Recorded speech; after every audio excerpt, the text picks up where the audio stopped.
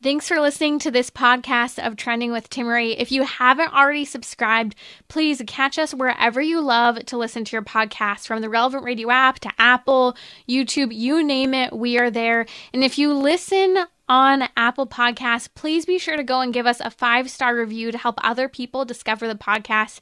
Anything you share in terms of episodes, whether it's texting it to a friend, posting on social media, helps to build up the kingdom for God, to help confront the challenging issues we face as a culture, but with joy, with hope, and with an eternal perspective where our faith collides with everyday life, bringing eternal principles to help us live our life joyfully.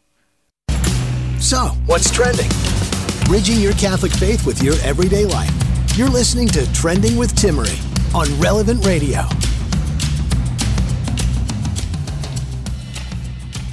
It's great to be with you. Joining me in just a moment will be Melanie Hempy, the founder of ScreenStrong.com. If you want to take your kid back from the digital world, she's the person to talk to. We're going to talk about navigating the new school year, navigating cell phones, social media, entertainment, technology. We'll discuss balancing screens in school and for entertainment. Average data shows that a kid spends an average of 9 hours a day on technology, and that is a teenager. And tweens are spending an average of 6 hours a day. What are they missing out on? What do they need more of? How is this connected to anxiety and depression today? And how can we maybe make some changes in our lives as adults and in working with children? We'll also talk about whether or not it's possible to not have a cell phone and social media in high school, as well as if it's safe, for example, to not have a cell phone. I think it's an interesting conversation and would love to hear your thoughts. Numbers 1-888-914-9149. What I really want to get your input on is I'm going to discuss later a little bit about how I'm teaching my baby girl, toddler, and now she's 21 months this month, how about the Catholic faith. You know, there have been some things that I've noticed that have taken really well with her that we've done since she was a newborn. And I am really excited to share them because I think that passing on the faith to children, sometimes we don't know what to do. You know, we go through the motions, we go to mass, maybe, you know, you do night prayer or morning prayer, but what else can we do to foster that very, very natural tendency toward faith that children have, because they do. The research, the studies, the history and breadth of the church and the saints' commentary on this isn't very clear that there's a natural affinity to faith and to God, and that it's really us adults and the world that either stymie or fail to foster that faith that we can really kindle in children at a young age. So there's some fun things that I've been doing with my kid that have taken really well, and I want to hear what you've done. You know, you who've maybe you're in the midst of raising babies and toddlers, or you've been there and done that, and you have some things that really worked well with passing on the faith, especially in that age range with babies and toddlers. Let me know. I'd love to hear your thoughts. 1-888-914-9149, or you can also share them on social media. We love those comments and thoughts there as well. We'll also discuss family dinners. Are they key to children's health? Are they? Well, it's interesting. The Wall Street Journal is actually talking about family dinners and how it's something we've lost and maybe we should do a little bit more of for mental health, in particular for children. So I want to talk about balancing screens in school and then also for entertainment, because the reality is that screens are ever present in our lives. They're a major part of education today, and whether you choose them to be a part of education or not, they're good things. You know, we need to learn how to do things such as be able to write papers, right? Do some research. We should be able to do book research as well, but do online research. We should be able to, learn how to do a PowerPoint presentation, things that are really important. But sometimes in the name of keyboard and digital etiquette and PowerPoint and writing, we use that as an excuse for going fully online when we have full-time entertainment at home via media and technology as well. So to discuss balancing screens in school and for entertainment after school is the founder of ScreenStrong.com, Melanie Hempy. Melanie, welcome back to Trending. Yes, thank you so much. I'm so happy to be here this evening. So I know average studies are showing today that a teenager spends an average of 9 hours per day with media use. And we also know that tweens are spending about an average of 6 hours. This doesn't exactly include in school time. This is more so those bumper times around the day. I think it's a little eye-opening if you realize those aren't school time frames. Can you share with us a little bit about your thoughts on balancing screens after school and even while in this classroom? Yeah, it's really shocking when you read these statistics about the 9 hours and they don't even include screen time in school. Like, that is so hard to get your head around.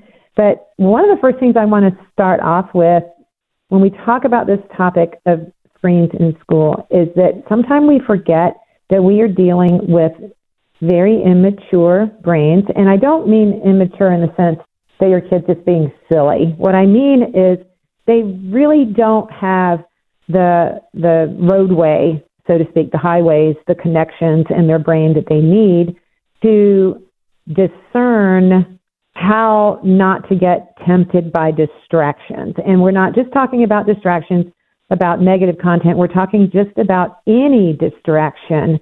And screens are very distracting, right? So, Timmerie, even when you're just trying to answer email or you're trying to go look up something, things are popping up, you're seeing tabs opened, you're seeing all the bright colors. It's just very, very difficult the younger you are to, stay away from those distractions and be disciplined around that. And one of the first things that I just want to share a little story, when my oldest son, as many of your audience and many people know, that my oldest son was very, very obsessed and addicted to video games. And I say that word very carefully, but it's very real. I'm not just saying this as a mom who's talking about, oh, my kid's addicted to whatever. He was addicted. He met all the criteria for the addiction. It was affecting other areas of his life. And the thing that was so hard for me to understand, and when I first started getting into this issue, was he did not know even how to check his Outlook. Okay, so the tool that the screen was being used for in school, email from class members or teachers or about homework, he didn't even know. He didn't even care about his email. That was pretty normal for his brain development. Kids who are using screens in school do well if the screens are being used in conjunction with live adult teacher, teaching that. So they don't do well when they're on their own. And when they are teenagers, their brain is craving, low effort, high reward activity. And so you don't get too much high reward activity on an Excel spreadsheet or checking your email or writing an essay or looking up research. Not so much, right? That's not very exciting. So we have all these things that are wonderful about technology, and it's Screen Strong. We are very much in favor of technology. Don't get me wrong. We are not an anti-screen organization. However, there are certain types of screen uses that are very detrimental for kids, and there's certain type of screen uses like this educational screens that we all want them to be using that they're not going to be bent toward. Right, absolutely. And I want to come back talking a little bit more about that and unpack, the differentiation between good screen usage skills such as learning how to check email and respond to emails, PowerPoints, all of those important things that are skills that should be learned to prepare them for, the real world outside of school. But balancing those screens for school, balancing them for entertainment, making sure that we're not overusing them, the impact of anxiety and depression within the screen conversation. And we'll answer that question, does it work and is it safe for a teenager to not have a cell phone and social media in high school? We'll be right back here on Trending with Melanie Hempe, that's the founder of ScreenStrong.com. Go check them out, ScreenStrong.com.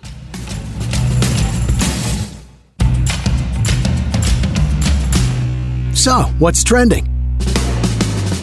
Bridging your Catholic faith with your everyday life. You're listening to Trending with Timmerie on Relevant Radio and the Relevant Radio app.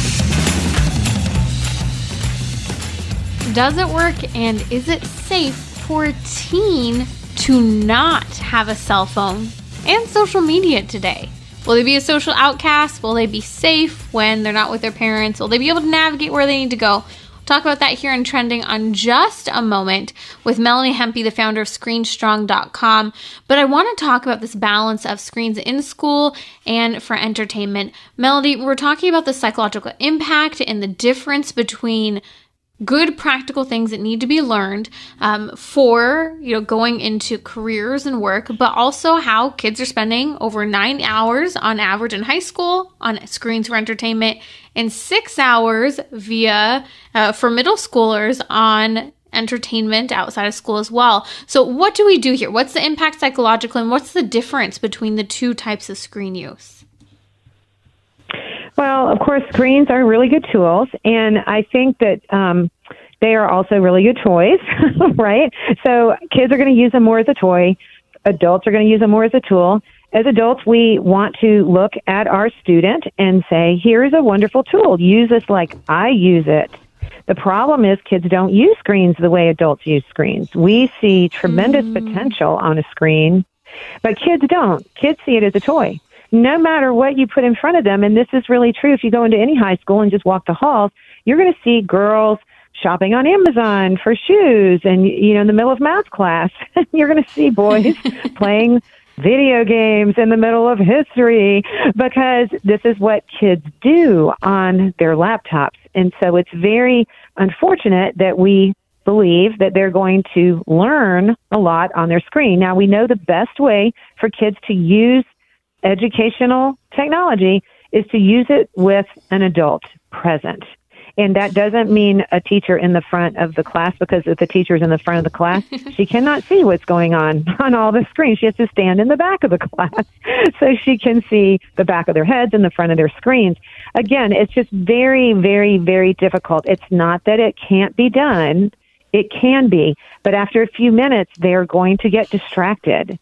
So for the first thing we have to do as parents is understand that kids do not use their screens the way that we use screens. Wouldn't it be wonderful if they did? But, to be honest, Timmerie, we get distracted too, right? So I was about to say, I don't always use my screen very well either. So I don't know that even our example, let's be really honest. We spend way more time than we need to checking email, checking social media, texting. Yes. We could do a quarter of the texting, probably maybe an eighth of the email checking, and ditch all the social media entirely most of the time because it's not appropriate when we're using it. That's right. But when you're thinking about a brain that is trying to learn, and teenagers are in the best stage for learning, they learn better and quicker than they will any other time of their life, and we're putting a tool in front of them that is, while it's good for learning, it's also very distracting. It's very hard to learn. So, and then we think about homework when they come home. Many parents tell me their kids spend hours and hours and hours on their homework. And the tip and the key is if you sit with them at the kitchen table while they do their homework is only going to take 30 minutes. Because when they're in charge of their homework, it will take them 4 hours because they're getting very, very distracted. The other point I want to make is if your child is at a school where they do have screens, which that is, most schools these days really don't have any management over the screens. And I don't mean that to sound ugly. It's just the truth. We cannot manage a classroom of 30 kids with 30 screens. It's just impossible. Right. So if your child has to have a Chromebook, if they have to do this during the day, then your only choice really when they come home is that they don't have additional screen time. And I hate to say it, but that is just the fact. They've already had an overload of screen time. They are getting this acquired ADHD, which is the symptoms of ADHD when they don't really have ADHD, because they're just on it too long. They're not getting enough movement. They're not getting enough touch. They're not getting enough attachment from their families. They're not getting enough diversity in their activities. So when they come home, our rule of thumb, and with our organization, we say, you know what, one of the reasons why you want to get rid of video games is because it is a complete waste of time. They are already spending their hours, are used up at school, if you know what I mean. And then they come home and they spend hours and hours and hours on social media and hours on video games. Bad idea. It's a very bad idea for their brain development. That's why that number gets so high. And that's why a typical kid will spend 10,000 hours on their screen before they go to college. Now, it does not take 10,000 hours to learn how to use Excel, right? So that's the other thing that parents need to quit exaggerating, and me included with my oldest son. We need to quit exaggerating the amount of time that it takes for our kids to learn these skills and not be so panicked about it. How long do you think it takes a teenager to use a smartphone? To learn to use a smartphone, it takes like 3 minutes. It doesn't take 10,000 hours. So that's true. That's just part of the problem. Yeah.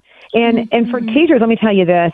If you're a teacher listening, my hat goes off to you. It is very difficult to do what you're trying to do, to keep their attention, to keep your class in focus on what's happening on a screen is very, very difficult. But if you're a parent, I highly recommend in a very nice way that you go talk to your child's teacher and say, you know what, we're really struggling with this. Can we partner with you to help us reduce just the total amount of screen time?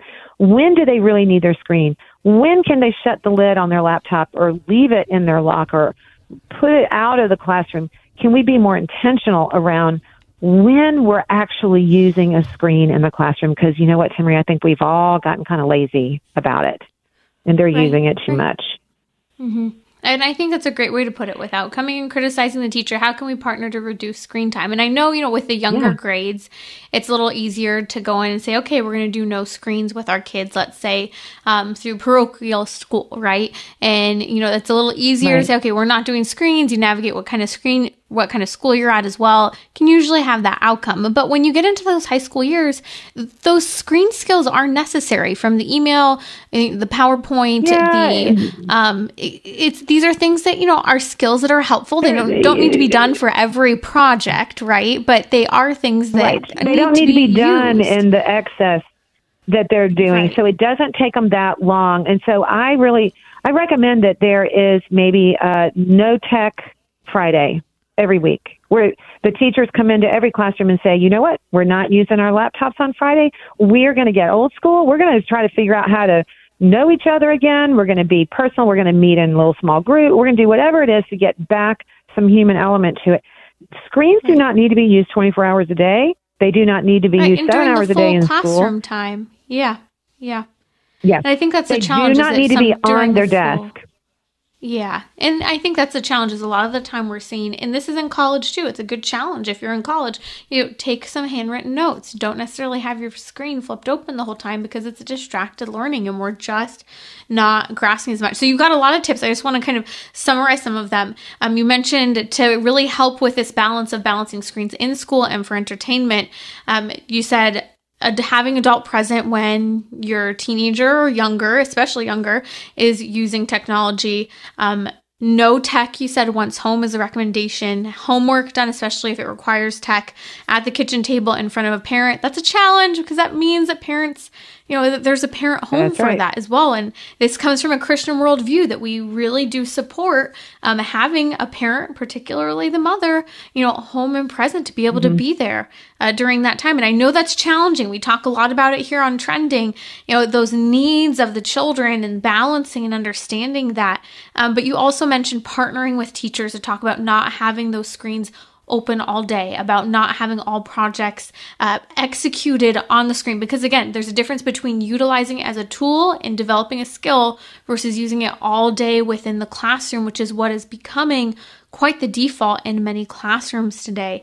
Melanie, here's one of my questions, and you did touch on it. When we're talking about balancing screens in school and for entertainment, I keep coming back to those astounding numbers, and this is prior to COVID. We know that time has only increased. Studies showing that average teenager spends 9 hours a day between being before and after school, not during school hours, with digital entertainment, and tween spending 6 hours a day. Sometimes I think when we start to justify using them, we also forget to ask the question, what are teenagers and younger missing out on? You mentioned things such as face-to-face social interaction. You mentioned, even just physical touch.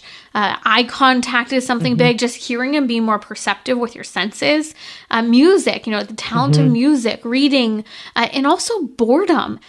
These are such important things that are a part of our just natural human development and flourishment, and the ability to process ideas and process emotions. And I think that's a big part of the picture that we're leaving out, that it's not just what we don't do or don't get to do with technology, it's what we're missing when we only allow technology to rule our downtime. And ultimately, they're losing their purpose, because it's very purposeless when you spend your whole afternoon on a video game and you feel no purpose after 2 hours of scrolling on social media. It's depressing. Over time, it gets very depressing because kids feel bad. They're not getting anything done. They're not accomplishing anything. And as humans, we all need to have a purpose to our day. We do not need to waste time. One other tip, if you have a few other parents that are agreeing with you on this, and you are maybe two working, spouses, you can partner with some other parents to say during the week, hey, why don't the kids come over on Mondays? I'll get off early, and after school, I'm going to be there to help guide and help do different things, even their homework with them. And then you trade. On Tuesday, you go to the other house. On Wednesday, you go to another house. Kind of team this with your village, with your Screen Strong village, and be sure that your children have other friends that follow your values in this area. This is a very, very important area. This is not something that we should just sweep under the rug. This is very serious. What is happening to today's kids with too much screen exposure. And so it is very hard because, Timmy, it's kind of like food. We have to have food. We have to have screens. We get it. But we know that certain food is not good, and certainly certain screens are not good. And let's just touch base super quick. I just want to say that your teenagers do not need smartphones in high school. All the way through those 48 months of high school, they do not need smartphones. They will be able to get everything they need on their laptop. They can get on the group meets. Let's talk about that, they can understand. Yeah. Let's talk about that dilemma. They don't need a smartphone. I think that's another topic that's important. If you're just joining us, that's Melanie Hempy from ScreenStrong.com. Again, check them out, ScreenStrong.com. Taking back your kid from the digital world. And let's be honest ourselves. These tips don't just apply to teenagers down. They apply to all of us. The dilemma today, Melanie, is this idea that people think you have to have a phone, especially if your kid's not with you, for any extracurricular activities, whatever it might be, sports, dancing, music, you name it. But that you argue that that's not the reason to have a smartphone. Now, I was talking to someone the other day, and they have stood strong. Their teenager, I think, is about 15, 16 years old, still doesn't have a cell phone. And they were saying it's actually been great. We were a little nervous about him being detached and not having that means of communication. But as we were talking about it, the parents and I were talking about how they've learned skills such as asking someone to use their phone, asking, using these very adult and mature skills that they otherwise wouldn't have. And they've actually become stronger communicators without the phone. So talk to me about the safety of not having a phone first, because I think that's the number one fear for most parents. Yeah, and we should never parent out of fear. And we should never parent out of convenience either. Is it convenient? Sure it is. But it's not wise. It's not the best thing for our kids. So the best thing would be for them to learn the social skills that you're talking about and the problem-solving skills that you're talking about, and also to look into some of the talk text phones that are out there that do not have social media and do not have internet access. So our kids did not have any kind of phone until they were well into being 15, I think, and they got a talk text phone, and they still don't have a smartphone. I will never buy a smartphone for any of my kids. I don't care how old they are. That's just something I'm not going to do. But they have a talk text phone. But even before then, because they don't even get group text. But even before then, they have GroupMe. So they have GroupMe on their laptop. A lot of parents don't understand that many of these communication apps are on their laptop. So if they have to find out about when a practice is canceled, they can be responsible. They can go to their laptop and figure it out. The biggest problem is when you have this small handheld computer in your pocket. The smaller the screen, the worse it is for your kids. For us, it's convenience. For them, it's a distraction. It's a temptation, and it pulls them out of the social world that they desperately need to get good at. If they don't get good at being social, now is going to be very hard later. They are not being social when they're on social media. It's so ironic, isn't it? You think social media is social. Well, no, it's not eye to eye. It's not face to face. Kids on social media are very, very lonely. Kids who are screen strong, who don't have smartphones, are not lonely. They actually learn how to get together in person. My boys are seniors now. They're twins. They are seniors, and they both, one of them is a senior class president, the other is a student body president. And I just say that because they got elected to these positions because they know the people in their school. Timmerie, they know them really well. They did not have social media. They did not have a smartphone. They are in 2-3 different sports. They're constantly out every night. And before they even had a cell phone, before they even had a talk text phone, every time your child is somewhere with an event, there's an adult there, or there's another person with a phone. So there's a coach, there's a teacher, there's somebody. If there's an emergency, if there's something that happens, then they have the coach there. Hey, coach, can I use your phone? I got to call my mom. And that builds a lot of trust with the coach. It builds a lot of that relationship. And the most important thing is it teaches them how to problem solve. Because when they can just text mom every minute for every little problem, I lost my shoes, I can't find my shirt, where's my jersey, can you bring it? You know, this constant contact with mom is not good. It's like an umbilical cord. They don't need that. Is it convenient? Sure. Does mom love it? Sure. She loves to know where her kids are. You know, they're tracking them. You know, parents are tracking their kids everywhere. That's weird. Sorry. It's very weird. I mean, think about growing up as a teenager and having your mom put a GPS tracker on your back. It doesn't give you a lot of confidence that you know how to handle life. So all these fears that we have really are not really very legitimate. They're not, you know, really fears. And we have to be careful that we are not putting our biases of just wanting to have that kind of helicopter experience with our kids. You know, kids who have smartphones are much more helicoptered than kids who don't have smartphones because their parents are constantly in touch with them. It's mind-blowing when you really think about it that way. We need to learn to say, skip it, let's detour around it. We have a course at Screen Strong that will help you take your kid off of the device if you need to do that. It will also give you all the tools and all the science about why this is something that's really working. There's this whole movement starting with kids that are now growing up without smartphones because we're seeing what's happening to them. So we still use screens as tools, and we're happy to get on there and look up a history lesson or do whatever, but we're going to balance it, and we are not going to stay on the screen for 4 hours trying to do homework because we know they're not really spending all that time. And we don't need to give our teenagers smartphones. Bad idea. All the science is coming back and all the research and statistics. They're coming back and they're saying, you know what, this is a really bad idea, what we did. So let's fix it. And that's what we're here for. We're here to fix it. And we have a new forum opening, Timmerie, and we've got a psychiatrist coming in to our website. They'll be opening in a couple weeks, and she'll be doing live webinars for parents. If they want to come in and ask questions to a real medical doctor about this, to help them get over some of their hurdles and get some of their questions asked. So we're very excited about that. That's coming. And I love it because we've had a lot of conversations here in Trending about with yourself, with social psychologists, neuropsychologists, neuroscientists. And it's really interesting to hear the studies are pretty conclusive. For adults, 2 hours of screen time a day, there are a lot of implications when you get beyond 2 hours a day for adults. But a lot of the studies are showing with teenagers and children, 30 minutes a day, that idea of even saying, okay, well, you can have 30 minutes a day is actually too much for them. And so a lot of the data is coming back saying very little time for adults, 2 hours or less, which is hard because many work in front of computers. You know, you have your phone. It's easy to spend 2 hours a day on your phone, responding to emails and texts and simple navigations on your phone. And so I think these are challenges for us to reevaluate. Where are we? How does this fit into maybe some of the social challenges that we're seeing within our own community, our own home within ourselves, and start making some modifications. You have incredible tips, Melanie. That's why I love your website, screenstrong.com. You have a network for parents, trying to figure out the details of this. I know you share stories all the time about parents who are really taking their kids back from anxiety, depression, cutting, all of these mental disorders. And it's by making some big changes with cell phone and social media use.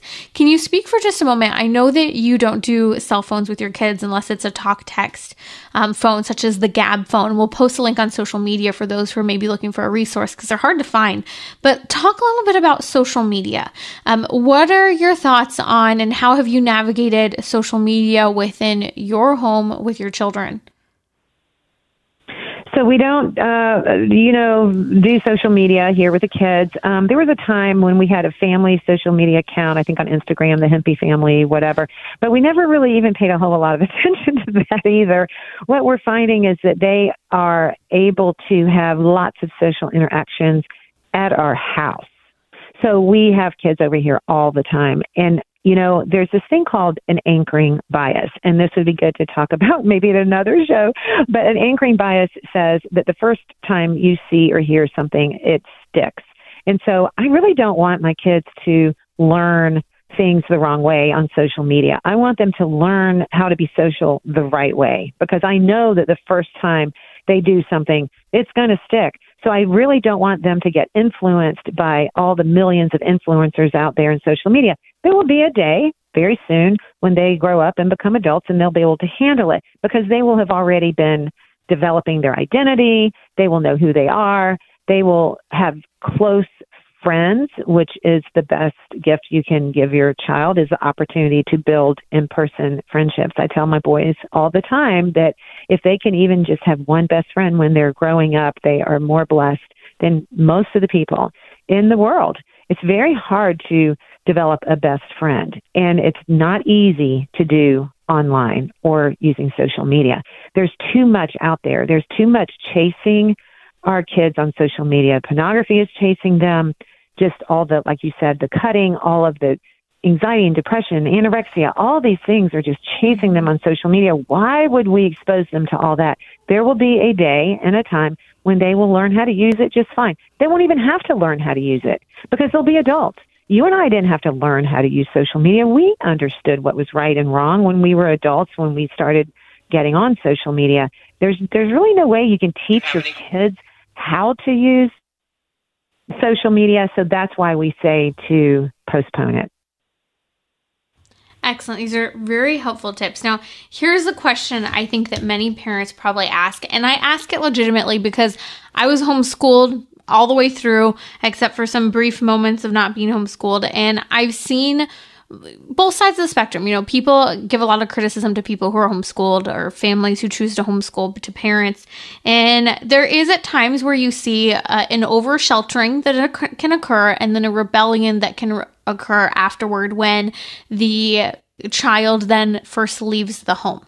And I think that for some parents, they also have that concern. Okay, if I bubble wrap my child, if I don't do screens, don't do social media, are they going to absolutely lose all self-control and just all the work I did goes out the window with this rebellion or this overwhelming use of these technologies and social media accounts? How have you seen this play out for parents who have worked through, and I know you've done it as well, who've worked through, no social media, maybe a talk text only phone like the Gab phone, and then how did that transition into university and adult life go when they were under, those rules and supervision of their parents? Right. Well, it's a myth.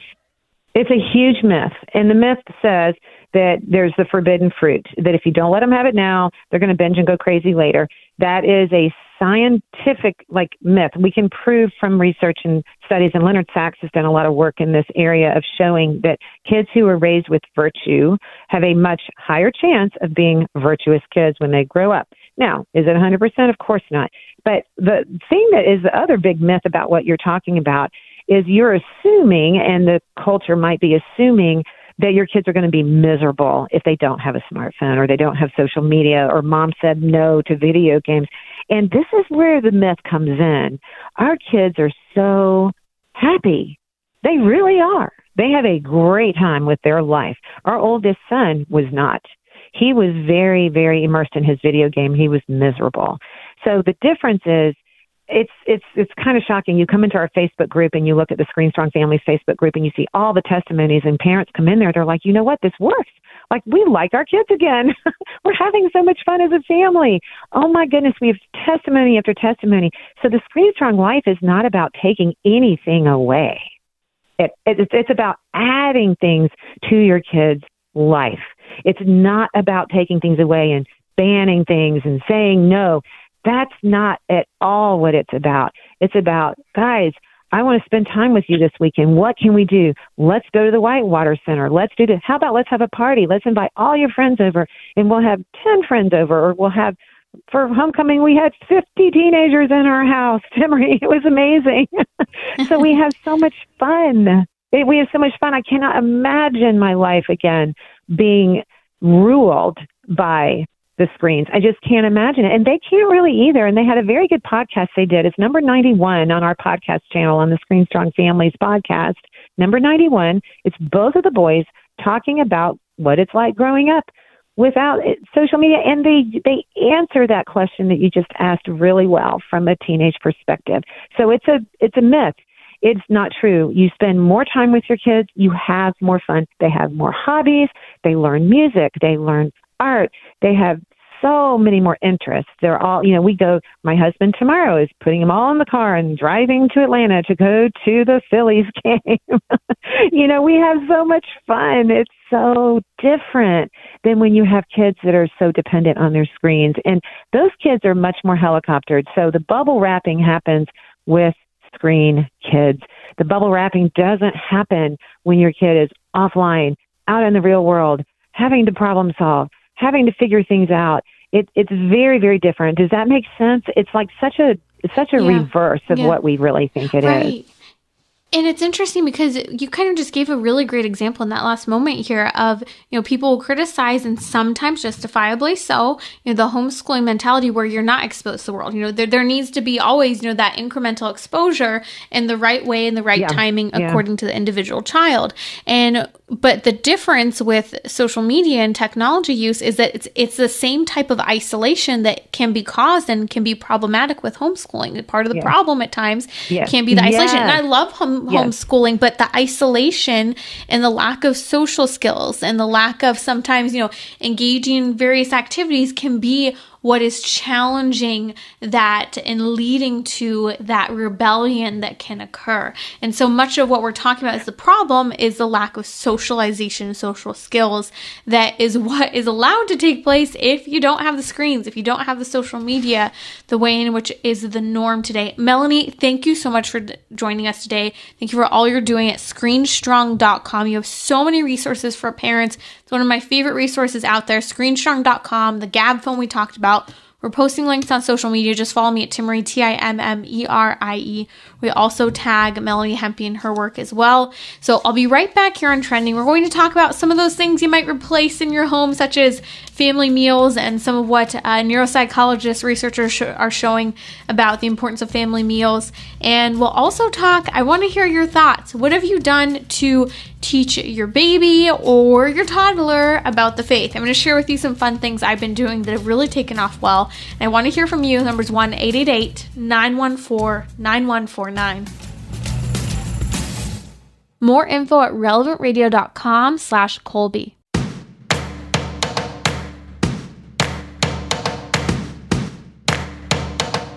We're talking about what you're thinking about. You're listening to Trending with Timmerie on Relevant Radio and the Relevant Radio app. Welcome back to Trending. It's great to be with you as we were talking about navigating the real challenges that all parents have today of navigating screens, technology, social media use, cell phone. It's not fun. It's not easy.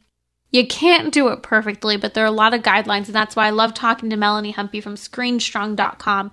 Phenomenal resource, and it takes some changes on our part, especially as people of faith, bringing our children to the faith and as beacons of faith in the culture. One of the questions that often comes up is, what do I replace in that time? What do I do? I think that I get this, especially as a parent of a toddler. We've decided, not to put movies or shows on at all for our kid until she's 2. And even then, it won't be something that's a daily occurrence. It's more so will be an event, an occasion that happens. And we don't have, frequent use of screens or games or anything on technology for her. And I see that challenge. I see there are moments where, man, it would be so easy to just turn on a movie and have you zone out looking at the TV or whatever it might be. It's more work for me to work on entertaining her, or also to work with her on figuring out how to be bored and be okay with that and just stare out the window for a little while. These are things, especially I've seen recently. We were sitting inside and we had the fireplace roaring, and it's really cold here in the Midwest right now. And she just sat down in front of the fireplace for like half an hour to an hour one day this week, looking at the fire, looking outside. She'd say, "Oh, squirrel." And she noticed a squirrel that would run by, and then she'd say, "Oh, are there," she's asking if there are deer. She's going, "Deer, deer," inquiring if we see a deer out the window. And it's something that I realized, had I been lazy and needed to do something and just wanted her to really kind of just be zoned out and use, the tablet or the TV or whatever it might be, it could be easier. But what's better for her? And a lot of the studies show that things such as boredom are so important for kids, that this is where we get a lot of our neurodevelopment occurring, especially in those younger years. But another thing that's very helpful is the return of family activities, one of which being the simplest, easiest, most natural one that should be occurring in our home. And if it isn't, we need to take a step back and reevaluate how we can make this happen again. And that is family dinner. So I was reading an article that came out from the Wall Street Journal of all places, but it's not just the Wall Street Journal. We're hearing with resounding reverberations on all platforms, from faith-based to non-faith-based perspectives, that the return to family daily meals is vital for the emotional, psychological, and physical well-being of children. It's fascinating. Studies show that there's a decrease in obesity, that there are better health outcomes when families eat together. Also, when families don't eat on the go, there are a lot of negative effects of having eaten on the go so often and for so long. I was even reading a story on the Wall Street Journal about how many kids are eating meals out 4 or 5 nights a week, or if it's not a meal out, it's a meal in the car, quickly between on a break of a practice. And I did this too. I remember when I was dancing, I was dancing at a very high level, and quickly trying to get some food in me between classes where there's no break. And, I also saw, the challenges of, my mom having to eat on the go. And I was reading these stories and I saw, there's a real challenge today of wanting your kid to do the best activities, be the best at what they're doing, learn excellent skills such as discipline or teamwork. Those things can and must be learned. But I think that the challenge today is, how much do we commit to? And it's fascinating because I'd be interested to talk to them more about this now, but I remember talking to my parents about it, and I know that my mom has said she would have done less of the extracurricular activities in hindsight, not completely eliminating them, but, doing less, having a little bit more of a balance. And I think that a lot of parents, see this in hindsight, that they push, and some parents even thinking, my child's going to be the superstar in this area. It could be baseball, it could be football, whatever it might be. The reality is the greatest goal should be good life skills, fostering, yes, talent that could set them up for a future, but not obsessively chasing that stardom that is almost a big part of these things that get in the way of things such as family dinners. So there are greater health benefits to diet and physicality, obesity, nutrition, to having sit-down dinners. Teenagers and family members who sit down together to have dinners, the research is astounding. The studies are pivotal, showing that there are lower rates of drug and alcohol use compared to those who share fewer meals together. A lot of what we're seeing in the research is that fewer symptoms for these kids and teenagers of anxiety, depression, and attempted suicide as well. So you don't want your kid to be depressed. You don't want your kid to have anxiety. You don't want your kid to attempt suicide. Take the time, prioritize to eat family meals together. Have dinners together. Have breakfasts together. I've shared before, when my husband and I first got married, we didn't have children yet or anything, but we knew that having meals together were important. And I worked in the evenings and I wasn't able to, be home for meals or cook a meal. So what did we do? Well, we started having family breakfasts and having a nice sit-down breakfast together, waking up a little earlier, making sure our day didn't start too soon so that could happen. So I think there are also those balances that can occur. You still have maybe some of the extracurricular activities that don't allow for the perfect every single night dinner, but that can allow for, let's try to get one solid meal in together every day. Let's make sure we're getting at least 5 or 6 meals in together a week. I think that, that even idea lost, having a big family breakfast on a Saturday or a Sunday, and then still having a big family dinner together. Rack up those hours, build up that quality time. I think sometimes people get confused between quality and quantity, and you need both. You need quality, but you have to do that by spending a lot of time together. And I think sometimes today we focus too much on the quality rather than consistent quantity time. And that's a lot of what the researchers are pointing to today when it comes to children and the presence of the parents in that time together. Quality is great, but it can't replace quantity. And so these challenges of things such as family meals together are good challenges that we should be taking up and encouraged to really engage in, to decrease that sadness and hopelessness that we're seeing today is so prevalent among children in this mental health crisis. And way to buck the trend as families today is to simply start engaging in those daily family dinners yet again. So I really want to encourage that today. And we'll talk about these, I think, family dinner ideas more on days to come. But one thing I think that's really helpful is even, learning how to cook. Maybe you have a particular kid getting involved in learning how to cook. I'm amazed by how many young people in my generation don't know how to cook today, or who have never cooked. I remember a few years ago, a priest was giving a homily or a talk, maybe it was a talk, and he asked some of the kids if they had cooked, and there was a group of about 30 kids in front of him, and not a single one of the kids had ever cooked before. He said, "You don't cook? You've never cooked? You never helped a parent out in the kitchen?" And he was astounded.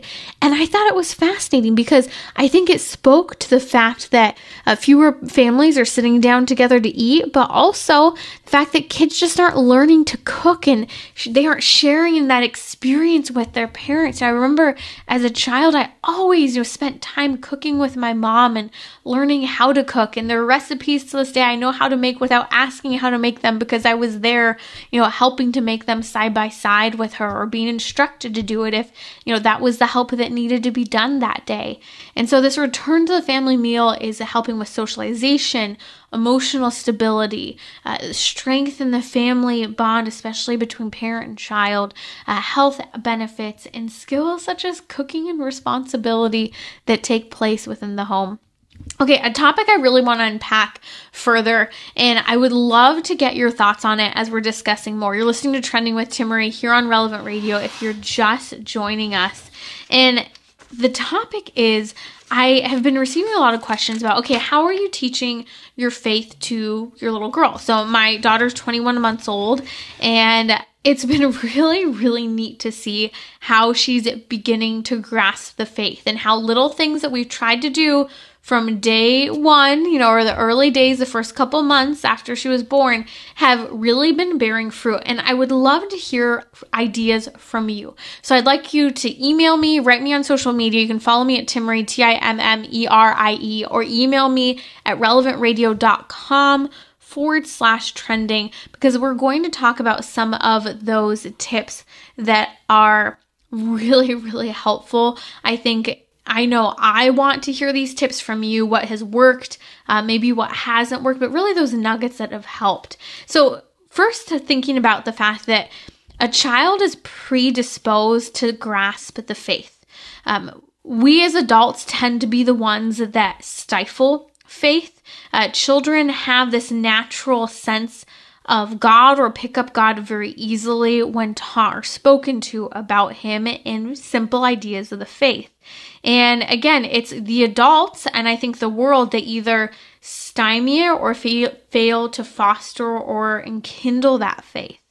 And I think that, I've learned this. It's really fascinating to see with my daughter. She's 21 months old now. She's starting to have these mini conversations, sharing ideas. It's really neat to see. But some of the things we did early on was one of them was when she was just really a few weeks old and on, we would pray before we put her down to bed at night for kind of that final lay down of the night.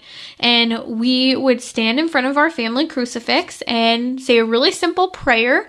And we, take the time to hold her up where she could look at Jesus and say, I love you, Jesus. Good night, Jesus. Thank you for this day. Something really brief and really short. And then as she got a little older, when she was old enough to understand to kiss the crucifix, we'd provide her the opportunity, would you like to kiss the crucifix? Not forcing her to, but saying, would you like to give Jesus a kiss? And we set the example by giving, a kiss to Jesus' feet, to the crucifix, or maybe even to just various religious items and articles on our person, such as scapular with a crucifix, or, a bracelet of Mother Mary. We do the same thing with Our Lady. And it was so neat to see a couple things unfold. When my daughter first started using words, one of her earliest words, and I would say that those first 5 to 10 words, where she said Jesus. It was the coolest thing. I remember, what on earth? And she had, this really sweet and simple Jesus, really simple, not perfectly said, but she was making those words out.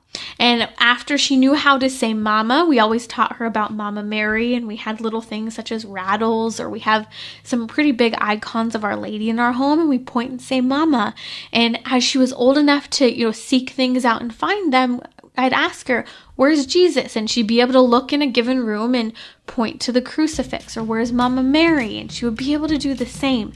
It was these really simple concepts that I'm amazed to see she grasped so easily in such a short and simple time frame, that are ways to start bringing that faith and catechesis to our children. So I want to hear your ideas and tips for how you've passed the faith on to babies and toddlers, and we'll talk about this more in the days to come. Thanks for being with me tonight on Trending. Up next is a family rosary across America. This is Timmerie from Trending with Timmerie. Have you joined us for our weekly Gentleman's Hour? Well, Wednesday we're going to talk about the struggle of marriage. We're hearing a lot about people having marriages that are falling apart, the fighting that's happening. So, husbands, listen up. We'll be joined by Hugh Brown to discuss fighting for your marriage when things get difficult. We'll also take your questions, gentlemen, from a Catholic perspective. So join me Wednesday, 6 p.m. Central on Relevant Radio or the Relevant Radio app.